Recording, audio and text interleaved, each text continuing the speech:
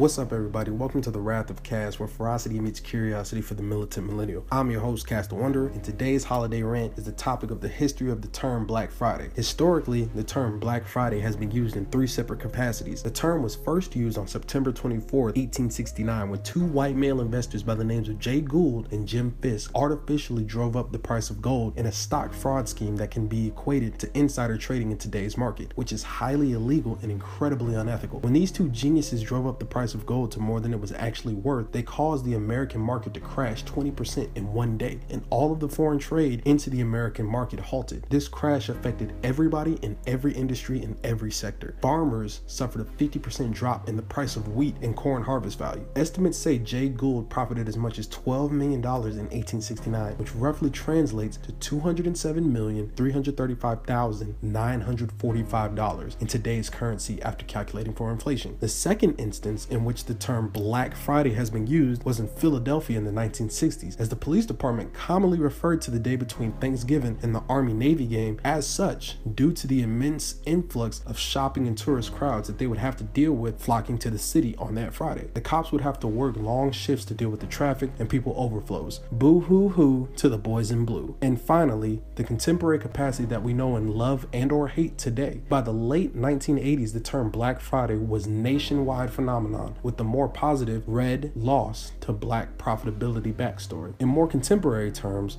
the Friday after Thanksgiving is commonly referred to as Black Friday. This moniker was coined in the 1960s to kick off the holiday shopping season. The black in Black Friday is used to indicate profitability because back in this time frame, accounting reports were often handwritten, red ink indicating a loss, black ink indicating a profit. This capitalism-driven holiday was decided on strictly by retailers trying to expand the holiday shopping season, thus extending their profit margins before the end of another fiscal and calendar year. Many retailers didn't start putting up holiday displays until after Thanksgiving was over, promoting their target audience to spend as much as they could immediately following Turkey Day. Store-sponsored Thanksgiving Day parades were used as a great marketing ploy to get the message across, like the Macy's Thanksgiving Day Parade. This parade would often have Santa Claus in the back of the parade to leave the image of the holidays engraved in the mind of its viewers to get them in the holiday spirit to start burning through some more cash. The only reason that Black Friday is what it is today is because we keep buying into it. Stores aren't going to push marketing budgets if there isn't a return on their investment. We, the consumers, dictate how this cycle works, not the other way around. It's about time a specific consumer demographic took this to heart and made some real changes in the domestic economy. Back in the day when FDR was president,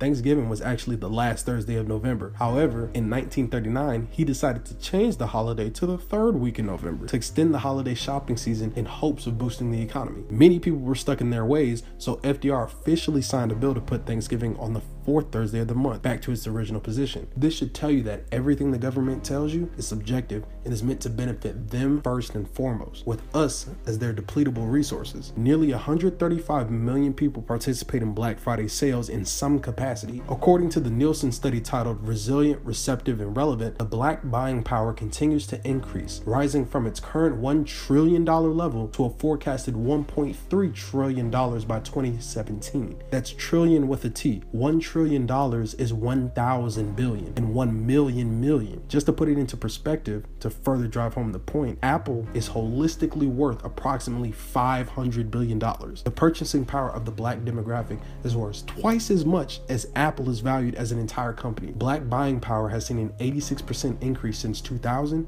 and accounts for 8.7% of the nation's total. The growth in Black buying power stems in part from an increase in the number of Black-owned businesses, as well as from an uptick in education among the African American population, which leads to higher incomes. Black women are the highest educated demographic in America. Despite historically high unemployment rates, Blacks have shown resiliency in their ability to persevere as consumers. African Americans will continue to be significant consumers and heavy influencers of goods and service purchased in the United States. Some additional interesting facts from the study that should be considered when understanding the Black community's ability to tap into the buying power are as follows. No group watches more television than Black people, who lean heavily toward programming that includes diverse characters and casts. Black women watch more television than their male counterparts. Of the $75 billion that are spent on television, magazine, internet, and radio advertising combined, only $2.24 billion of it was spent with media focused on Black audiences. Black businesses, agencies, and media continue to wrestle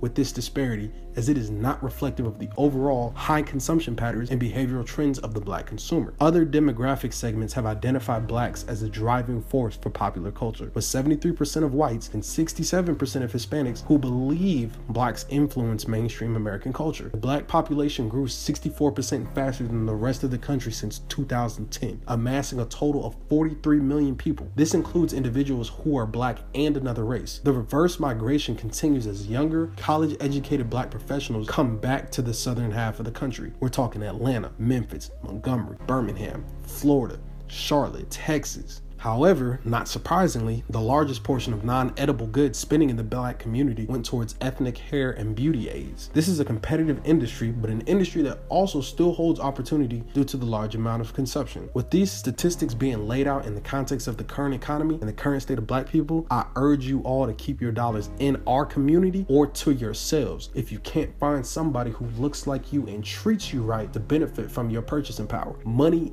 is power. Don't let anybody tell you otherwise. Hell, I prefer if we burned our money before we keep giving it to a system that constantly mistreats us while simultaneously complaining about it mistreating us. Either we fend for ourselves or we take what is ours from those who took it from us. It's that simple. With that being said, happy holidays, stay safe, stay Black, and enjoy your times with family and friends. This has been Cass the Wanderer, and I'll catch y'all next time.